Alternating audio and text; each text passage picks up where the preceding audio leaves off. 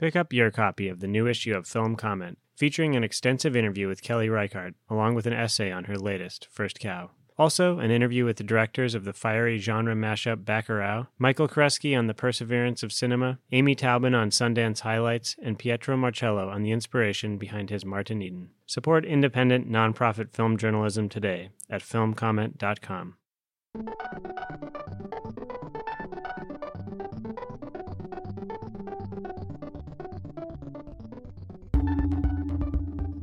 Welcome to the Film Comment Podcast. My name is Nicholas Rapold, and I'm the Editor-in-Chief of Film Comment.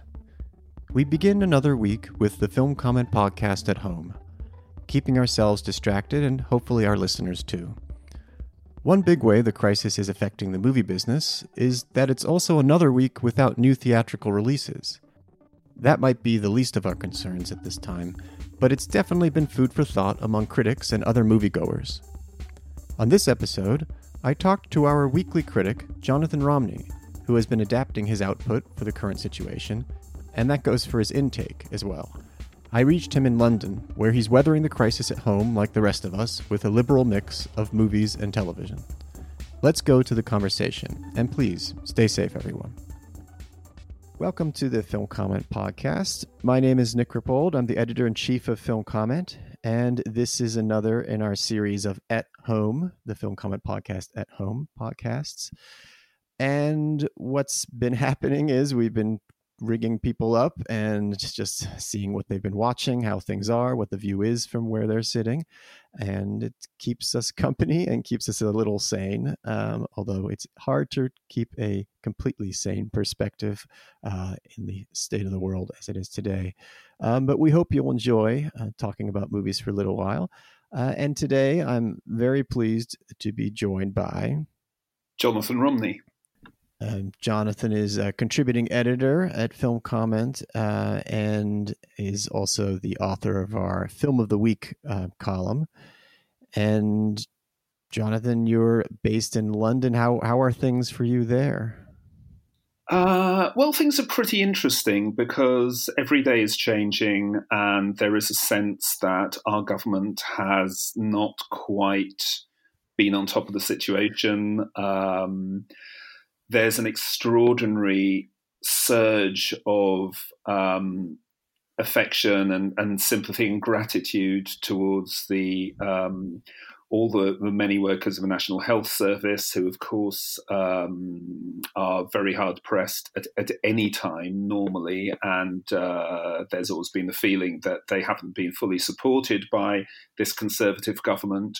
The one thing that has happened here is you really get a sense now that it's going to be very hard for this or any government to try and hamstring the NHS, and certainly not put it, as the fear has been, on the table for business discussions with Trump.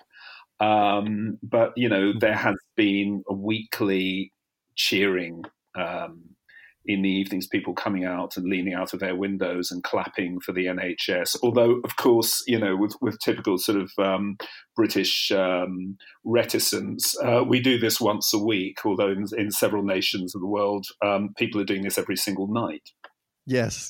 We have that here every single night. And at 7 p.m., I mean, it happens daily. So sometimes it happens and I'm thinking, what happened? What's going on? Is there a marching band that people completely flout, the isolation orders to do that? But then, it's actually a kind of remarkable sense of community. And then like an echo of, what we were seeing happen in Italy with the sort of singing from balcony tops, which is kind of a cinematic kind of image in itself, I guess. Yeah, and in fact, in some ways we have it easy here. You can't help feeling that maybe we have it too easy because we don't have a full lockdown and they've been very liberal, some would say lax, about telling people, well, of course, you can go out every day and exercise. And we're aware in a lot of places you can't do that. But I don't know. It's a very delicate situation, and one thing that's been really shocking is realizing in some places in the world, this has been an opportunity for governments to impose, authoritarian strategies, and a lot of people are suffering. So, quite apart from the illness and the death, I mean, in many ways, anyone who can just get to stay in calmly by themselves and not face, total financial collapse, and not have those not suffer this terrible illness, can count themselves as being very lucky. But we're all going to have a lot of work to do to reconstruct the world after this. And the startling thing is how short a time it takes for things to start collapsing, for a system to start collapsing, which makes you aware both how close we have all come to, let's say, the razor's edge in terms of the sort of tenuous survival, both in terms of the environment and the economy. If that's how quickly capitalism can founder, then something clearly wasn't working.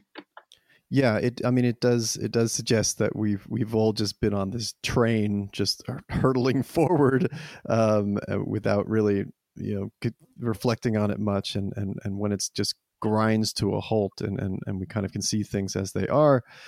Yeah, it opens up, perhaps it opens up a space for brainstorming, shall we say, about other ways of doing things. I certainly, just within our corner of the world, I'm definitely thankful for all the things you mentioned, but I mean, it's the film world is also a place that things have, in a certain sense, ground to a halt as well, simply because of the lack of theatrical releases, because of the cinemas being closed.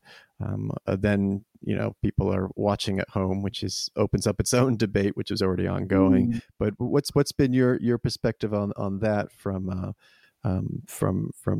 where you are? Well, I can't help worrying about cinemas closing, because obviously so many businesses, restaurants, cafes, other shops, privately owned spaces with not a great deal of financial backing, they're going to shut down. And of course, you worry about those places being moved in on by corporations. Is it going to be that all these places will get turned into multiplexes or Starbucks or God knows what? In Britain, we're in a very delicate situation in terms of independent cinema exhibition and distribution. There's a handful of remaining independent distributors who have always sort of had to sail quite close to the edge, and I really hope that they survive through this, because we need them for the real diversity in programming. If I had to do a bit of crystal gazing, and it's probably with us already, so I'm probably on the slow side here, but I suspect that we are going to have a lot of DIY movies, no budget movies, sitcoms, all based on Zoom conferencing. I also imagine that a lot of filmmakers are going to sort of resort to the Alain Cavalier approach. There was a time when Alain Cavalier stopped making conventional movies and started making these really extraordinary minimalist diary films, which tended to focus on his life as seen through various objects on his tabletop or his kitchen table or his desk. So I think suddenly we may be in for a kind of Alain Cavalier revival, at least in terms of method, whether or not people actually watch his films. Right, a lot of still lives and diaristic filmmaking, and I mean, I've been sort of wondering if filmmakers aren't always the type to be stopped by obstacles. So I wonder, even despite the directors not to go outside, that if you do go outside, you all of a sudden have the whole world as your set now. I mean, minus cars, so maybe you could shoot period pieces now, and or maybe we'll just have a lot of drone shots that then will cut abruptly to just a series of interior scenes. Yeah, and a lot of empty streets, some of them filmed from windows and rooftops. Actually, I did have this very poignant sense the other day. I watched a film, a 3-hour, a kind of a diary / documentary film by Khalid Khalad, a New York-based filmmaker who it's called IWOW, I Walk on Water. Yes. And it's a sort of self-portrait, but also a portrait of people in an environment he's filmed before, specifically, street people on one street corner, Lexington and 125th. And having watched this film last week, I couldn't help thinking, wow, how many of them are still with us? How many of them are still healthy? How many of them have been able to find shelter and safety? So, that's a film which maybe has, really changed its meaning and its resonance since he shot it. In fact, it is shot very, very recently. There's footage from last December. 29. It's funny you bring that up because we just posted a kind of round table that I do at True False Film Festival in Columbia, Missouri, and I saw that film there, and it was received with some mixed reactions, but I do agree that thinking about it now, you do kind of zero in more on the precarious state of everyone and how stark, if all the things just seemed, everything just is even more immediate than it was before, and you're immediately aware of the different ways everyone will be affected, and it's not there. There's a terrible cliche that's taken hold of it's here and there that the corona does not discriminate. Everyone, rich or poor, is affected, and it's like that's really not true.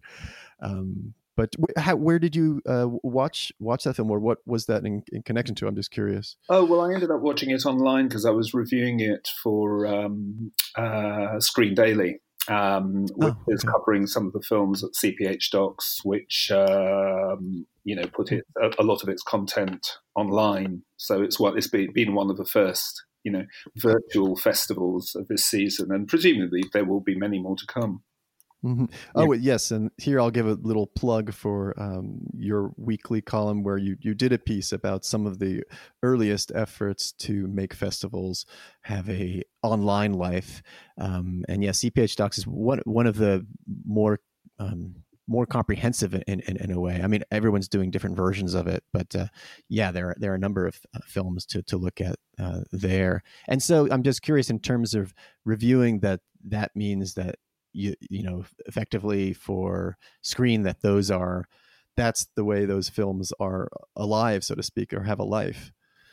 Yeah, and it's going to be really interesting because a lot of major releases have been pulled now. We don't know when they're going to emerge. There's obviously going to be a real logjam when this thing ends, the major studios will obviously survive in their own way. I think we don't need to be too worried about them, but of course, the real struggle is going to be for smaller films and smaller distributors to be able to publicize themselves in a way and persuade people to pay to watch films, given how much they can immerse themselves in Netflix and other platforms. And I guess, who is really going to do well out of this situation? Well, Netflix for one, Disney Plus for another, which I can't say I'm in a hurry to delve into. No doubt I will at some time. But Yeah, no, it's true. I mean, it's sort of, it's not necessarily the on the same analogy as, what happened to the dinosaurs, where all the tiniest mammals were the ones that survived after the meteor or something. In this case, the behemoths might be the one that are better positioned to open up, although they are even more entirely dependent on having these 3,000 theater openings, which is probably why they all pushed back fairly far. Yeah. And also, yeah. they're very dependent on the Chinese market as well. Right. Which interestingly enough actually opened its theaters, I guess, a week ago, although that didn't seem to, I don't know what the latest is on that, but it seems they opened a lot of their cinemas, and then obviously it kind of, wasn't working out quite well. Yeah. But they were also showing classic films, or certain, which I thought was interesting. And I was wondering if that's, does it mean that there might be a return or resurgence some way of revival, retrospective programming, if there's a clog in the pipeline or a logjam, whatever one wants to say. I don't know. It's somewhat difficult to predict, but I mean, yeah, I'm definitely concerned about cinemas across the United States.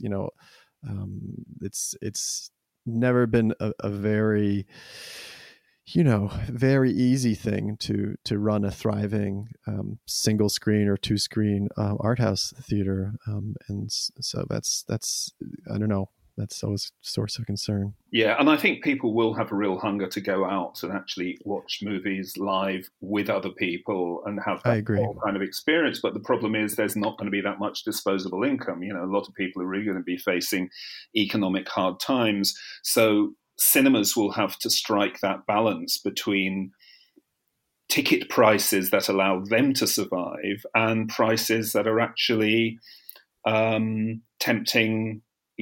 Because I mean, standard ticket prices in London already, even for some of the repertory, or not repertory, but art house chains, are pretty extravagant. And it makes me thank God I can go to press shows. But I think people are going to have to think very carefully about that to actually make it worthwhile people coming in again, and try and democratize cinema going again, so that it's not this deluxe experience that it's been marketed as in years. I mean, for many of us, it is quite seriously a necessity.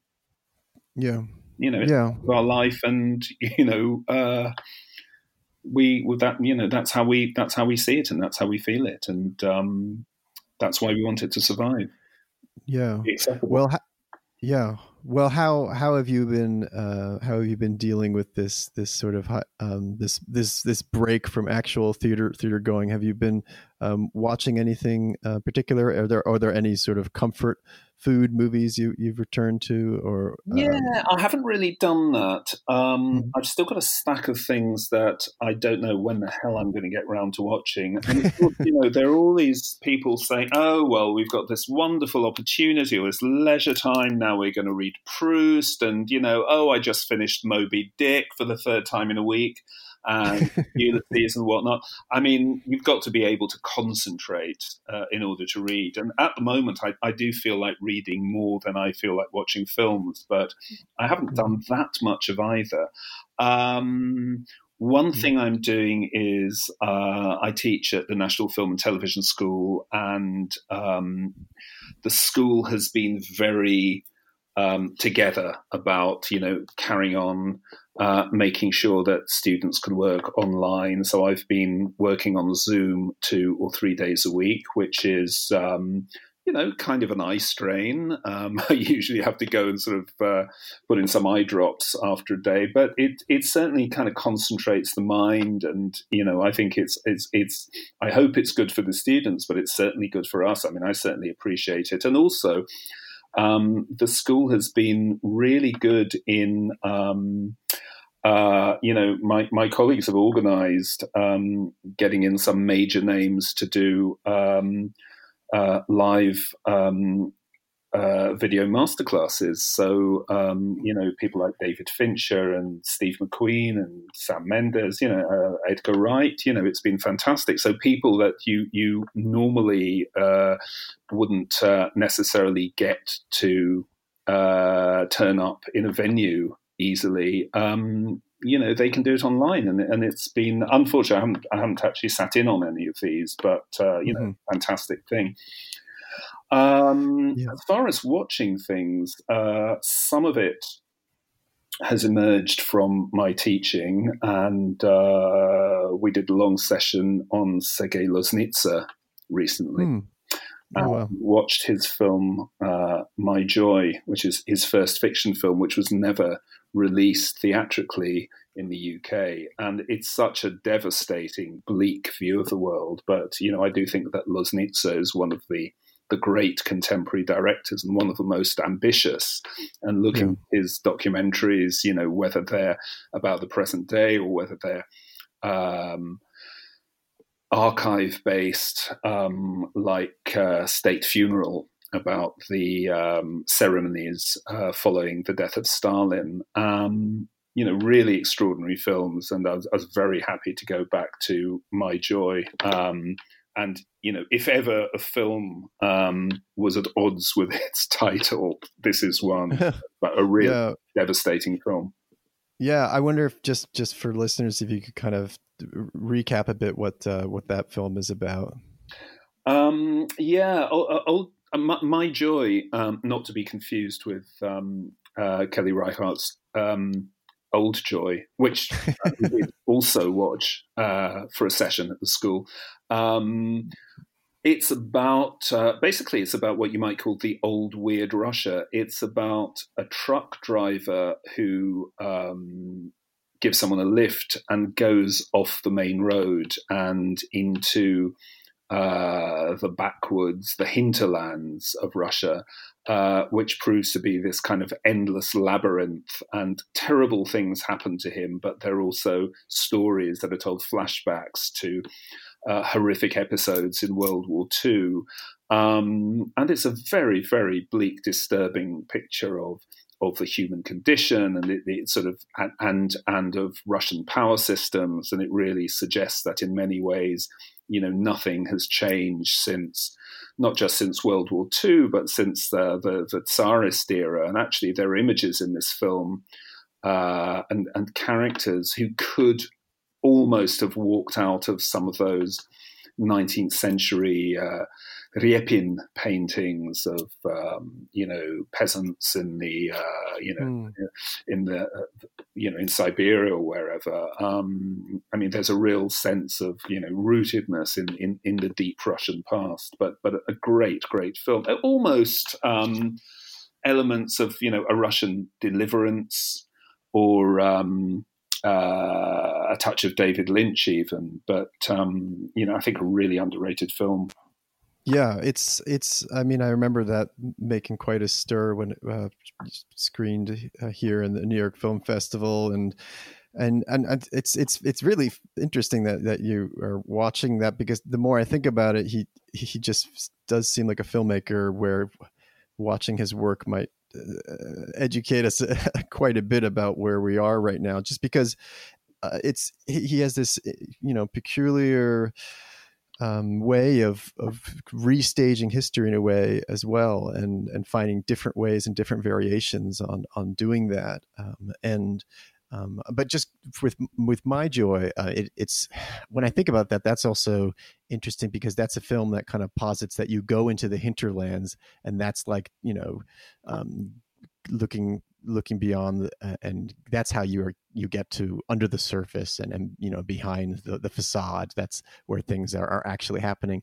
But at the moment, it feels like there is no facade anymore. It's it's been torn off everywhere in a way, to a certain extent.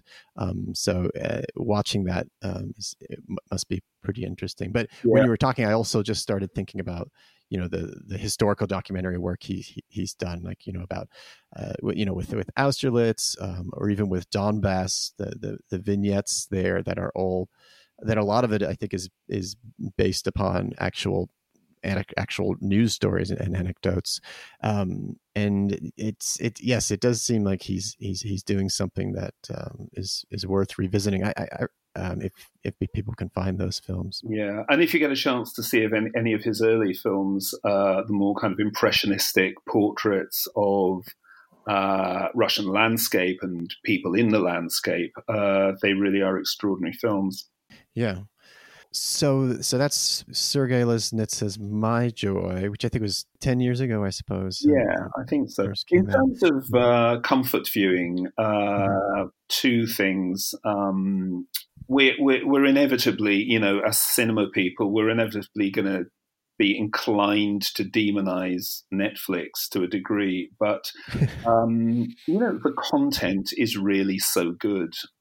There's such good stuff there, and the thing that has given me more pleasure watching at home in recent years than anything, and which I find is simply one of the most complex, intelligent, sophisticated, insightful statements on the human condition. And I finally finished the sixth and final series is BoJack Horseman, which is just a prodigy of TV.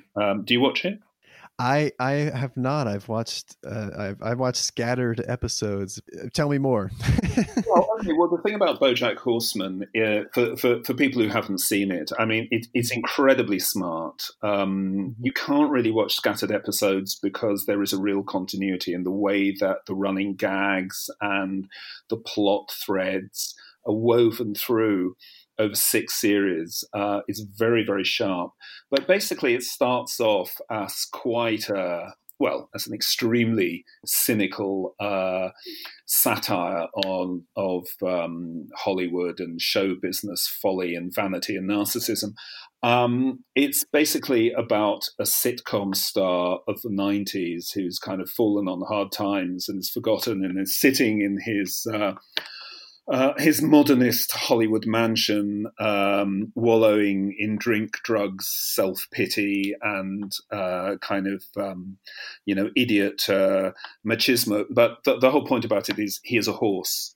And, or rather, he is a human being with the head of a horse. So it's situated in this world in which the characters are either human or they're animal-human hybrids. So you get characters like, a film director with the head of a spider, who's, of course, called Quentin Tarantulino. You do get these wonderful animal puns all the way through. But it's filled with in-jokes, and they have these running characters who really develop in a very nuanced way. And very often, particular episodes will slip into a different style, but it's so good on showbiz folly and narcissism and, the emptiness of the star system, but not from a kind of, lofty position. It's, it's smart, it's subtle, it can be quite broad, but weirdly, you really engage with these characters, even if they are part animals. So, for example, BoJack's agent and former lover is a pink cat called Princess Carolyn. His arch rival is a sort of idiot jock who is also a Labrador dog called Peanut Butter.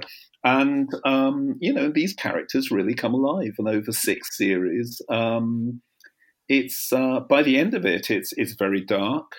It's very moving. There's an extraordinary episode which is they're about 20, 25 minutes each. And one episode consists entirely of the very, very bleak funeral speech that BoJack gives to an important character in his life. There's also an episode in which a character dies, and you just gasp, because it's so poignant and so daring. But it's a very, very smart series, and the animation can be quite sort of crude on one level, but very cleverly done. The only thing that spoiled the final series for me was a strand with a couple of characters which sort of was a little too smart-ass for its own sake. There's a reporter character who is basically Rosalind Russell in His Girl Friday, except a wild boar. And you thought, yeah, okay, this is sort of a little over. It's a little too clever for its own good sometimes, but at its best, it is one of the marvels of modern television. Pick up your copy of the new issue of Film Comment, featuring an extensive interview with Kelly Reichardt, along with an essay on her latest, First Cow. Also, an interview with the directors of the fiery genre mashup Bacurau, Jay Hoberman on Thomas Heisse's essay film Heimat is a Space in Time, Michael Koreski on the perseverance of cinema, Amy Taubin on Sundance highlights, and Pietro Marcello on the inspiration behind his Martin Eden. Plus, Spike Lee's trusted costume designer Ruth E. Carter, Isabelle Huppert in Lulu, George Romero's Lost Film, and much more. Support independent, nonprofit film journalism today at filmcomment.com. What I've seen and just thinking about the show, it was interesting to me because it seemed like something that, in slight variation on our universe, might have also emerged in the 90s when there was kind of a wave of meta or reflexive shows about Hollywood, and with the great highlight for me being the Larry Sanders, which is just sort of absolute pinnacle for me. It's somehow being like an amazing show about just showbiz, but also kind of beating decades of workplace comedies at their own game by being also an incredible look at a workplace and working with that's centered around a sort of single creative force. Also, besides Gary Shandling, just Rip Torn. Just can't get enough. But absolutely in that meta tradition, and it actually has a number of well-known people playing cartoon versions of themselves. Most weirdly, in a very, very bizarre running joke, Margot Martindale, who plays herself as esteemed character actor Margot Martindale. And, you've got to say everyone in this is very game, particularly Jessica Biel, whose character offers a very sort of wry take on her career path. Mm-hmm. Yeah. I just remembered what this particular thing was coming to mind with BoJack. It feels like like an unmade pilot that Ben Stiller might have come up with in the 90s or something that finally somehow found its way to be born more recently. So BoJack Horseman, it's been funny. Obviously we've all been watching some television as part of our daily diet. I mean, for me, I've been watching this also on Netflix, a Japanese show that maybe you've seen a little bit of, Giri Haji, which is this. It's actually. Manola was talking about it on now that I think about it on this podcast when she was on last week. So maybe I'll just refer you to her comments about it. But it's about a Japanese policeman who comes to look for his brother, who is a Yakuza assassin in hiding, in exile in London. And then crosses paths. I've heard about. Yeah, I've heard about this. The other thing that I really recommend, I just watched a while ago, and apparently season 3 is up now, is Babylon Berlin, which I discovered because David Thompson said it was like his Damascus. It really turned him onto TV again. I think it was that and. Mad Men, was it, or Breaking Bad? Anyway, there were 2 series that had kind of turned his life around in terms of TV, and one of them was Babylon Berlin, which is really worth watching, and it's run by Tom Tykwer and some other people, and it's basically it's kind of James Elroy meets those Fritz Lang serials in Weimar, Berlin, and it's very extravagant. There are some terrible kind of dancehall sequences that are pure Baz Luhrmann, so you might want to skip those. But that's a really, really kind of involved, tightly meshed thriller. I mean, it's really extraordinary. And actually, I watched the first 2 seasons, which seemed so perfectly, to achieve, a perfect 2-series arc. And I can't really imagine where it will go after that. But anyway, seasons 1 and 2 are wonderful. Yeah, I mean, it sounds like that show it seems like a. I mean, it really it seems like a remarkable accomplishment. Just this kind of is that shot in the studio Babelsberg, or I sort of remember that. I think so. Yeah, almost certainly it would make sense. Yeah. So it just seems like this total mobilization, like on a studio scale, except spanning several episodes. It's that's I've heard that from a number of people as well. This kind of retro feast in a way. The other thing I'd recommend that's German is there is a fantastic series on Netflix again called Dark, which is a sort of science fiction time travel series, and it's set in a small town, and it starts off, there's a touch of Twin Peaks, and there's a touch of I don't know if you ever saw that French series, The Returned, and it's that kind of eerie realism, but it's about a time portal. But the premise is that wherever you go in time, whether it's forward or back, you can only travel exactly 33 years. So what that means is you've got an incredibly elaborate time scheme, which is sort of stacked in 3 layers. So every character is played by 3 different actors at different ages. And it's quite extraordinary because, you'll have someone as a child, and then you'll have them as an adult, and then you'll have them 33 years on, and you think, well, wow, how did they do that? And as a feat in casting, it's absolutely remarkable because everyone looks absolutely right.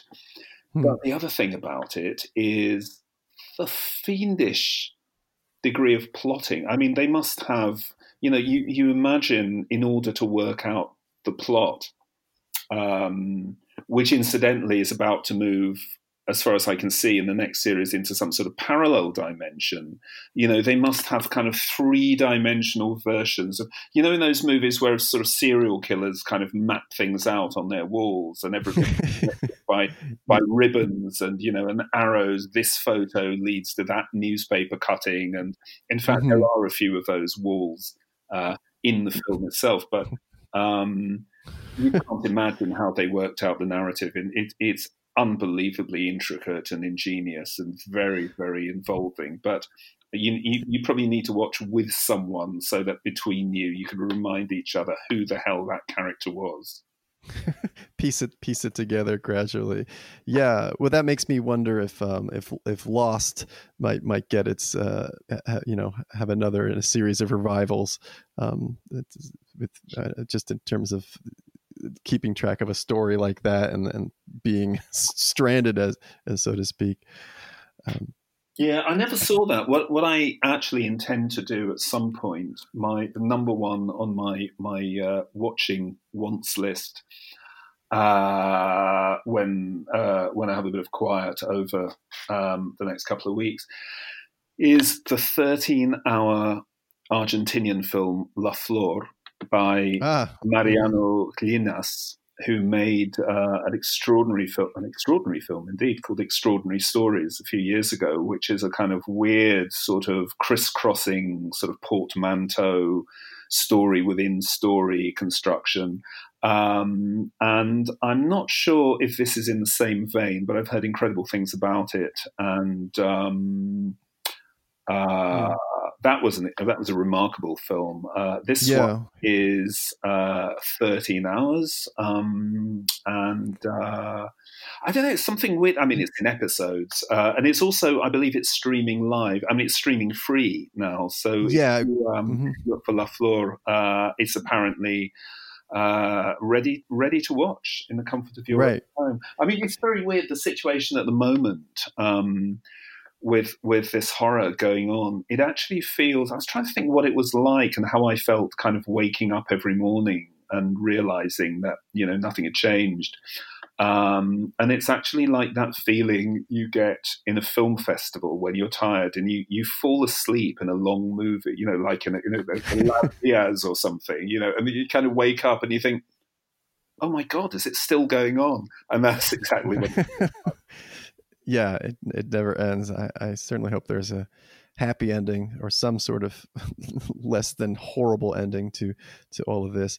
But yeah, I mean, just thinking about the, tying together La Fleur, which I think Grasshopper, the American distributor, may still have streaming. I'm not sure. It was sort of a limited time, but it's worth checking.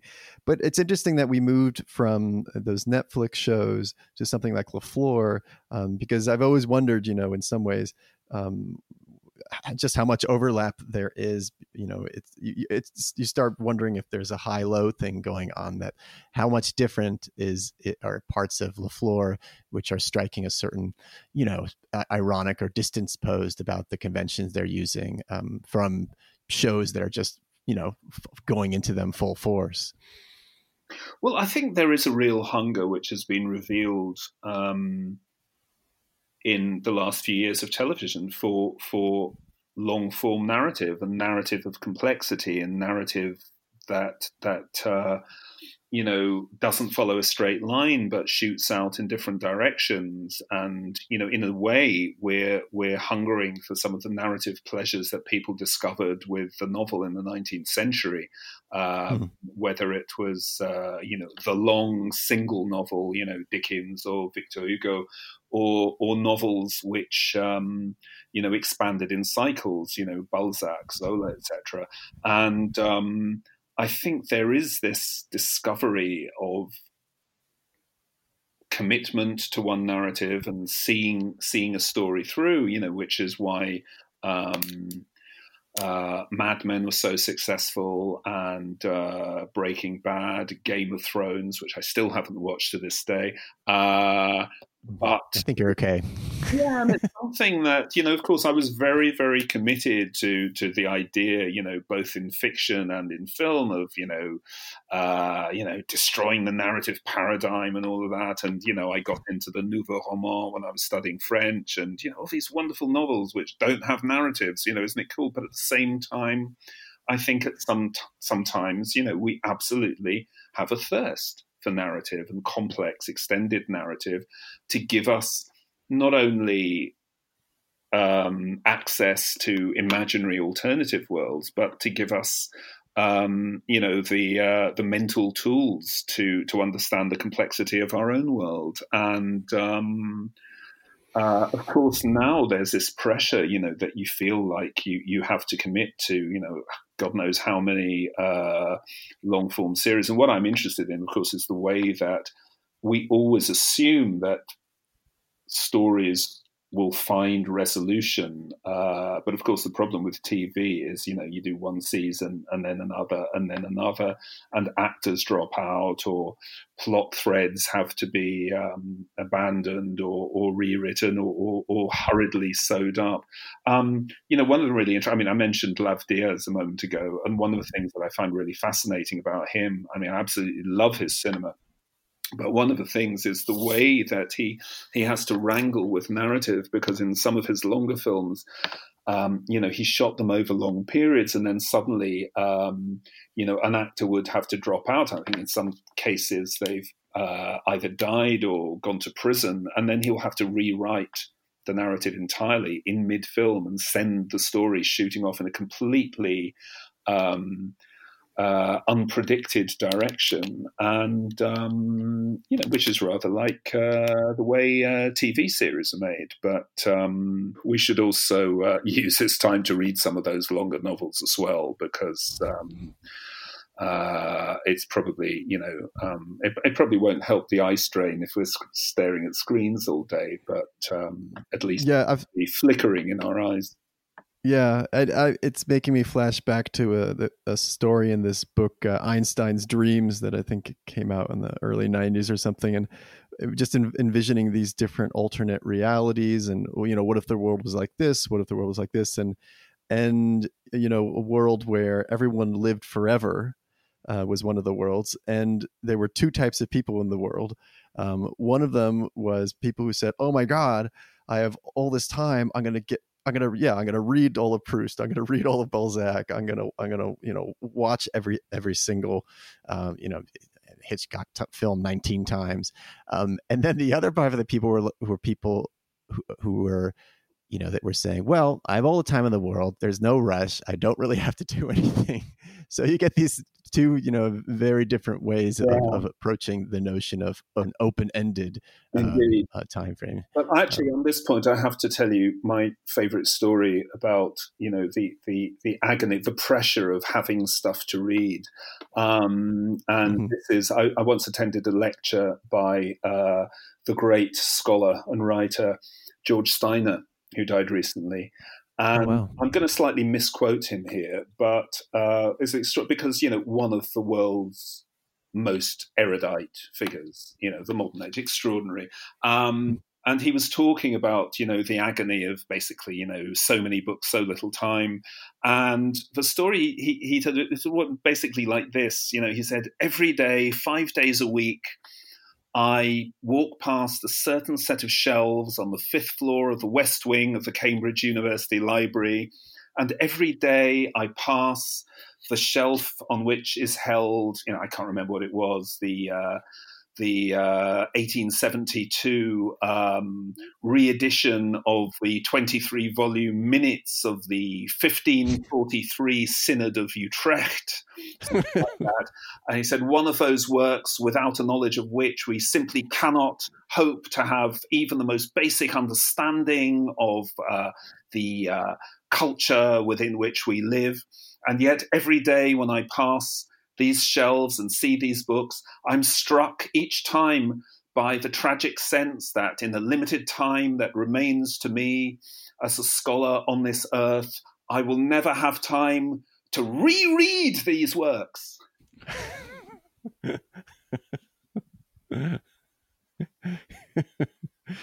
Yeah.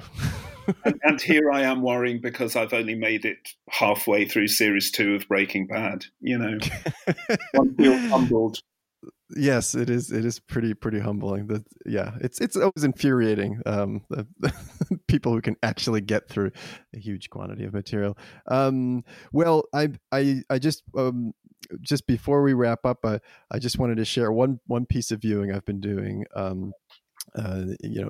In addition to all our Netflix viewing, I had a wonderful opportunity finally to see or watch or experience kind of what's essentially a combination film and performance piece called My First Film by Zia Anger.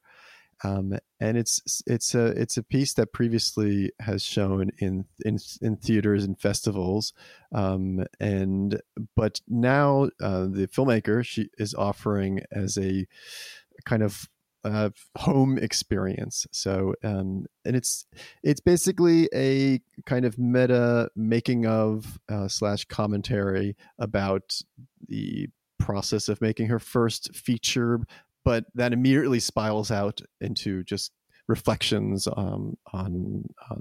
reflections on being alive and being a woman and kind of sardonic remembrances of aspects of growing up and family, but again, I actually don't know how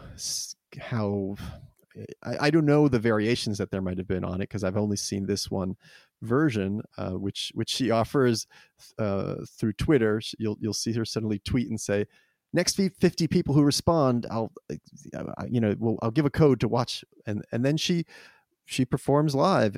You basically see her desktop, and part of it is a screen that shows excerpts from this first feature, which appears to run in excess of 2 hours, and in which her friend plays opposite her father, and her friend plays a woman who believes who is pregnant and is sort of dealing with that in a small town setting with a kind of galoot of a boyfriend.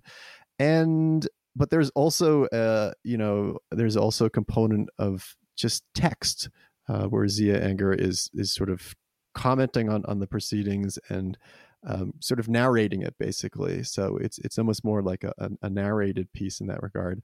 And again, I don't know if this was standard, but before the show actually began, she distributed clips among all the people, an assortment of clips from her Instagram, among all the people who were watching, which was a kind of, I'm sure there's some network theory way of describing this, that it was like not like a sequential rather than distributed method of conveying information, and which is also kind of a fascinating, it's almost like a fire line approach to the internet. What if we each just handed one thing to another? And I can say it was a pretty remarkable experience. At the same time, I also realized I was coming at it from a certain perspective, which is, not a person who, say, for example, is a big gamer. And I think there's some interesting overlap, and it's probably commenting on that a little in how one interacts with a larger community in that sense. And although this is, you're seeing something on screen and also having chat next to it, which happens on here with my first film. That's totally different phenomenon, but it just occurred to me that the screen within screen is pretty, in some ways a part of daily life.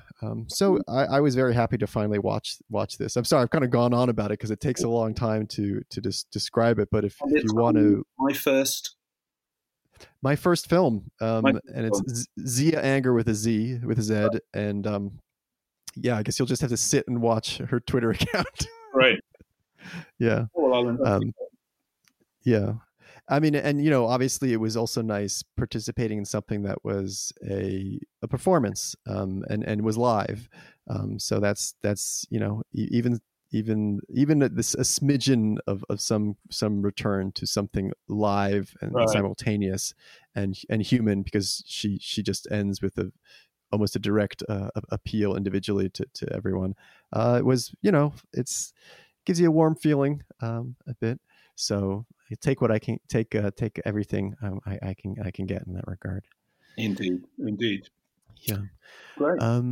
Well, I guess we'll leave it at that. Jonathan, thanks for taking some time out of out of isolation, like all of us, to reach out. No, thanks very much. It's been a real pleasure. What was the line they used to say on every week on Hill Street Blues? Let's be careful out there. Yes. Well, good luck, good health, good sanity, everyone. Thank you. And long live Film Comment. Thank you. And stay safe, everyone, and thanks for listening. Thanks very much. Bye. You've been listening to the Film Comment Podcast with music by Greg Einge. You can subscribe to this podcast on iTunes, Google Play, or Stitcher. Film Comment is a bi-monthly magazine published by Film at Lincoln Center. Since 1962, Film Comment has featured in-depth features, critical analysis, and feature coverage of mainstream, art house, and avant-garde filmmaking from around the world. Visit us online at filmcomment.com to purchase a print or digital subscription to Film Comment. Or check out our app, available on Android, iOS, or Kindle.